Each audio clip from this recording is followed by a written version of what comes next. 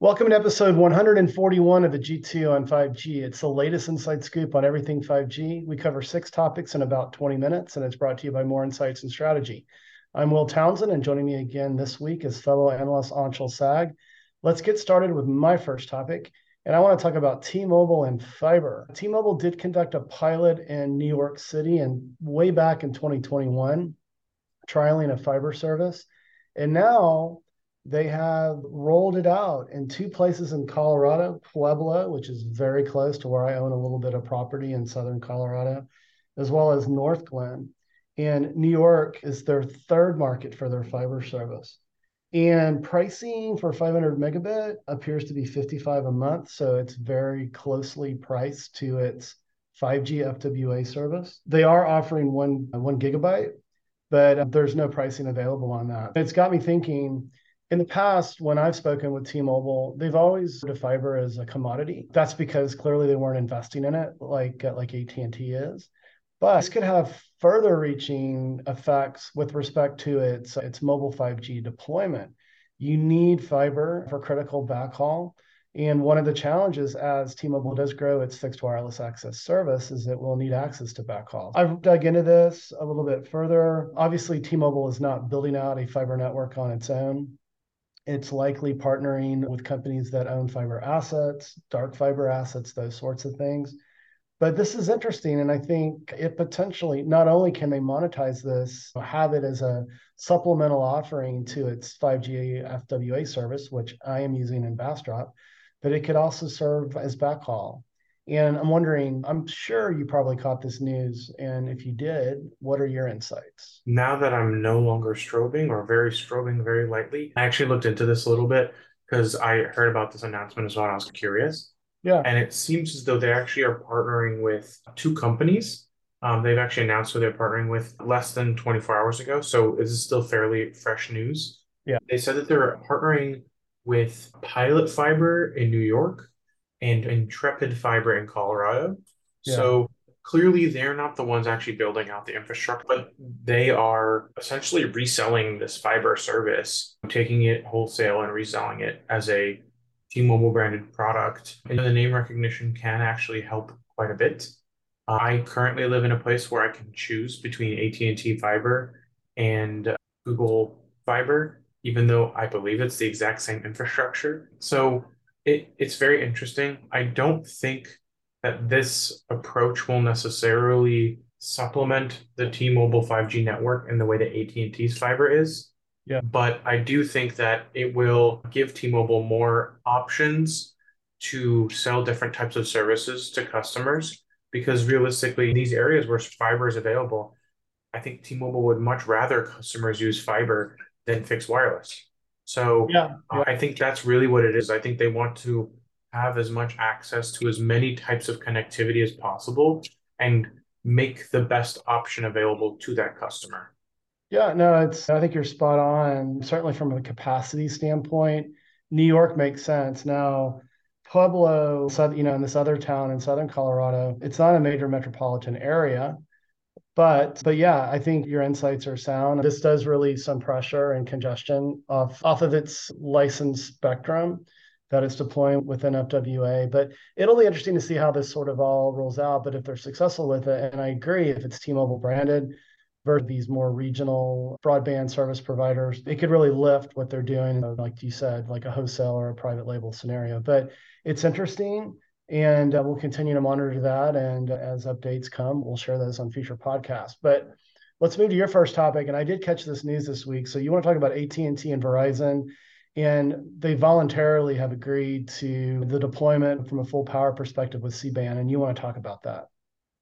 Yeah, so it's actually AT&T, Verizon, US Cellular, and T-Mobile because they're Okay. all essentially using this spectrum. And they sent a letter to the FCC saying that they agreed to the voluntary commitments related to air traffic safety and the deployment of the C-band spectrum. So they'll be following all the rules that are necessary, but they will be actually committing to full power transmission, no longer half power, Yeah. which will actually probably help me in San Diego because we have an airport downtown. I live downtown, so I'll probably get better signal on mid-band now. And ultimately, this is one of those things where altimeters are actually the biggest impedance here. Not to make a joke about resistance and radio signals, but I think that ultimately this was an issue for old aircraft and Mm. really wasn't an issue for new aircraft. And the airlines really didn't want to deal with it. And it seems there's 188 airports where these efforts are in, and I think that this will probably end up being just another bump on the road for 5G, but I think it will be important for the availability of 5G services and the Yeah. network build out because it's 188 airports. That's a lot of land. And a lot of, Yeah, and it's not just the airport. It's like I think it's 5 miles around the airport, something like that. So it is. Yeah. there's a lot of low income areas that are underserved around these airports because metropolitan areas like to build airports where the land is cheap, which tends to be poorer neighborhoods. But yeah, this is something that actually happened on Friday after we published our last podcast. But the news slowly trickled out, and now everybody's aware of it. It's a really big development because I think it finally puts to rest the whole C-band aviation interference issue with Mhm. altimeters. And I hope that we can just move on and start focusing on standalone and enabling cool and interesting applications of 5G with aviation, which I will be talking about later. You will, yeah, and there are some really cool applications for airport deployments there. Hopefully, we can quit whipping this horse to death. This is probably the eighth or 10th time that we've talked about it on the podcast, but it's good news. And certainly, C-band for Verizon is very strategic because they had very little mid-band assets prior to spending the 40-something billion dollars that they did on it. And so they need to get that deployed with full power sooner versus later, to your point, to provide better coverage and performance. Just one But let's, correction. yeah. They spent 52.9 billion with Oh, incentive payments, clearing costs, and spectrum licenses. wow. I didn't catch that. So even a bigger price tag. So yeah, it behooves them to get those assets deployed ASAP. Let's move to my second topic this week. And our friends at 5G Americas, Chris Pearson and Viet, they've published some numbers around 5G. And the headline here is that based on where we're at today and where things are headed, that they're predicting that by 2027, we could hit nearly 6 billion 5G subscribers. And the question that always comes to my mind, and we've talked about subscribers and pops and that sort of thing in the past, is are things on track? Just a little to delve into the numbers a little bit deeper. North America had a total of about 120 million 5G connections at the end of 2022. Our friend Chris at 5G Americas, basically from his perspective, he feels things are definitely on track. In an article, I believe this was light reading, and it's data that comes from Omdia. They're indicating that 455 million global 5G connections were added in 2022. Overall, those figures represent a 14% sequential quarterly growth from 922 million in Q3 of last year to almost, well, over a billion in Q4 of 2022. So by all measures, things seem to be on track. We've talked about this. You need the device support. That's happening at all the different frequency bands. But what's your take? I have thought about this a little bit, and I'm not sure whether I agree with this number or not, Okay. mostly because I do feel like if we were just talking smartphones, I think 6 billion is wrong. But if we're talking other 5G services outside the smartphone, Or sensors. And that's my assumption. Yeah. yeah, because it says 5G subscribers. I guess it depends what you define to be as subscription, because I Yeah. think there's going to be a lot of 5G services out there that aren't a subscription, but are actually like a service where you bundle connectivity with analytics and a bunch of other stuff and hardware. So it gets a little murky. But I think maybe if we're talking 5G connections, yeah, 6 billion by 2027, I think that's possible. But Okay. 5G subscribers as smartphone users, I'm not sure about that one. So That's interesting that you bring that up because, yeah, so within the enterprise, if you're looking at a solution that includes IoT, a subscriber could represent multiple connections. a robot be a subscriber? Yeah, who knows? But yeah, that's interesting. And I didn't dig super deeply into the report. That might be some homework to surface the issue that you're bringing up there. But anyway, with that said, let's talk about your 5G use case, right? It's Lockheed Martin. Yeah, so this is a continuation of something we've been talking about with Lockheed Martin. They've been talking about their 5G.mil ecosystem, which is like their platform for how they're going to enable the Department of Defense to leverage next generation connectivity to enable 21st century military applications. And this 5G.mil was demonstrated as the core platform for a network enabled analytics for readiness 5G initiative called NEAR, which the Department of Defense loves making those acronyms. Man, that's a Um, mouthful, isn't and it? they basically took portable devices to provide complete flight data recordings and AI-driven predictive maintenance and sensor data analytics Yeah, following the landing of an aircraft. And by doing so, Lockheed said that they were able to make faster decision making and be able to maintain and get the right experts in place to fix issues and ahead of time and basically anticipate what might need to be replaced on the plane yeah, before it needs replacing. And that's just one of those things where so much of keeping a plane in the air is about the logistics of maintaining it. And whenever we were talking about the war in Ukraine and how Russia was struggling to keep its planes in the air, one of the biggest reasons was just a lack of parts. Maintenance is a key component to operational readiness. And if 5G is going to enable that, it's a really interesting application. And the thing is that Lockheed Martin has already worked with operators like AT&T for 5G high-speed data transfers. I think we talked about that one in the podcast. yeah. But this near system builds off of that earlier and helps pull that data and do quicker analysis of the airplane sensor data. And it's really cool to see this kind of slowly progressing. And I think this application is really reasonable. There's so much data that Yeah. needs to get pulled off these aircraft. And I think this applies to pretty much any high use, large scale aircraft because aircraft are such complex machines. Yeah. They're some of the most complex things we've ever built as human beings. And I think keeping those things safe and operational is really critical. And if 5G and AR and VR and all these other future technologies are going to help make that happen faster and cheaper, then I think it's a net positive for everyone. I agree. And I think there are applications to rail and that sort of thing.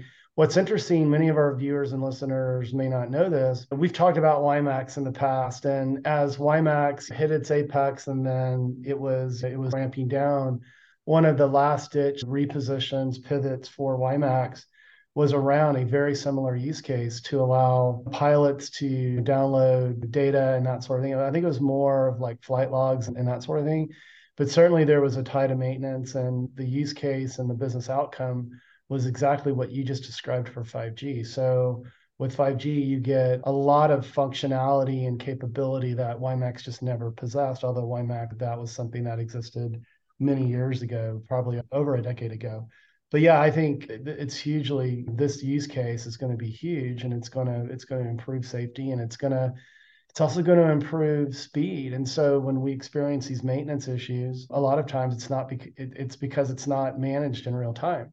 And boy, if 5G can do that for you and I and all the business travel that we do and reduce maintenance and equipment being taken, I would love that. So it'll be cool to see how it progresses. But let's move to my third and final topic. And this is also related to the federal government. So your topic was a nice segue. So the U.S. General Services Administration, or the GSA, just this week published its acquisition guidance for procuring 5G technology. This is a 28-page federal agency guideline on how to make use of 5G. Now, what's interesting, our friend Mike Dana, like reading, I wrote this article up. Mike talks about that it doesn't specifically call out equipment suppliers or mobile network operators, but it does provide a plan and a guideline for what should be considered. No surprise, a big plug for Open RAN, but at the same time, the federal government states that federal agencies need to be careful with the respect of how networks are built, and these will be primarily private networks. And we've talked about deployments with the U.S. Marine Corps and other private 5G deployments, but it does obviously specify do not use Chinese suppliers like Huawei and ZTE. But I find it interesting that it was pointed out. That's not a surprise, just given what we're experiencing today, what's happening in Ukraine and Russia with nation state cyber attacks. And I've been on the record as stating that I think this is one of the weaknesses of Open RAN, even though 5G New Radio provides significant encryption improvements over LTE. Whenever you disaggregate infrastructure, you're going to increase the threat surface and the likelihood for cyber attacks and that sort of thing. So, and I think there needs to be more attention paid to this. I think this is also a huge opportunity. This week, I'm spending time with Fortinet at their Accelerate event. And yesterday during the keynotes, one of their executives pointed to 5G and security and IoT more broadly as an opportunity for the company. And I agree. I think this is an opportunity for a Fortinet or a Palo Alto Networks that is focused on operational technology environments to bring this to the forefront. But not sure if you caught it, but do you have any thoughts? In fact, I caught it so well that I almost made it my topic last week, Oh, last okay. minute.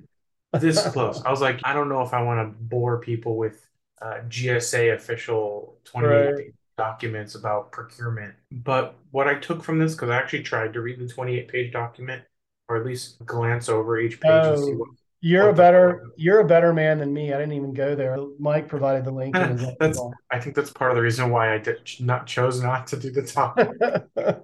But there are some interesting things. I actually think what's more interesting about the topic is, or the statement from the GSA, is where they have this guideline of like where they believe 5G technologies are best applied. So there were a series of applications. I'm not going to tell you I remember what they were, but Yeah, there were like government-based applications where this is where you should use 5G, or this is a 5G appropriate application. So I yeah, think that's really good for educating the government on what should be 5G and what shouldn't be.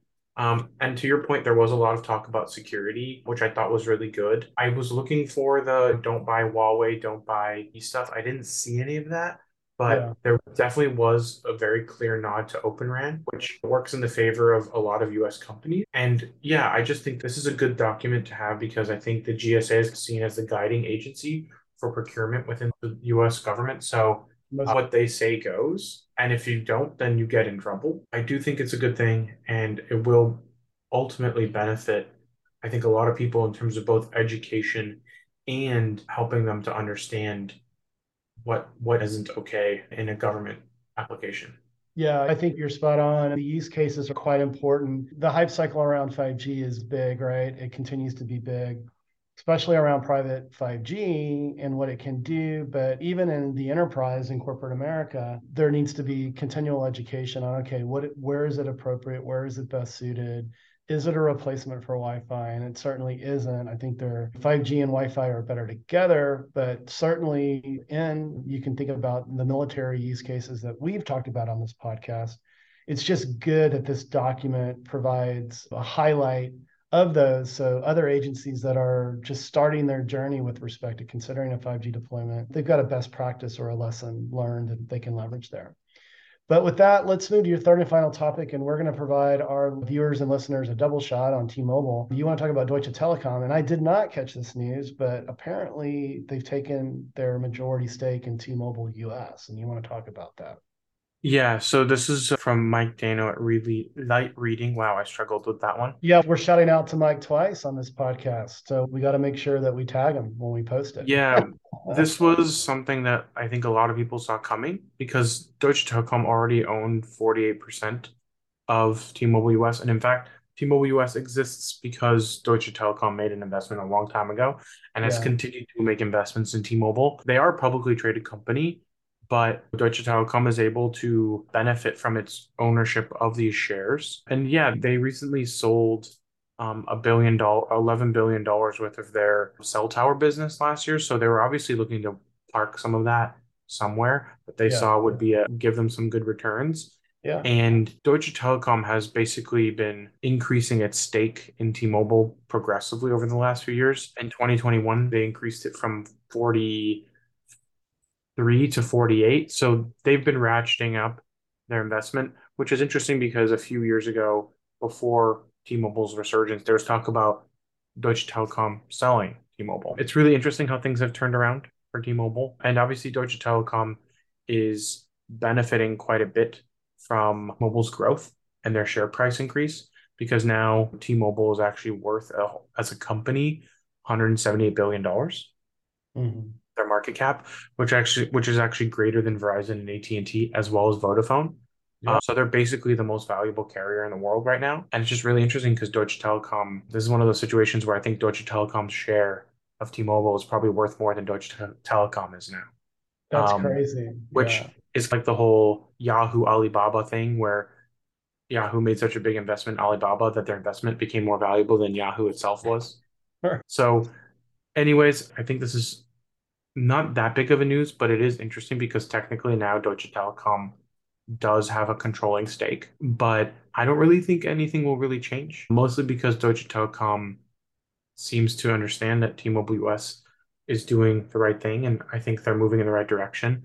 And I will say, it does feel like the Deutsche Telekom T-Mobile closeness has grown. I think we saw a lot of that at MWC because T-Mobile doesn't really have a booth at MWC. They kind of piggyback onto Deutsche Telekom, and it felt like the two companies are working much more closely now than they ever have, especially Yeah. with the TIoT stuff.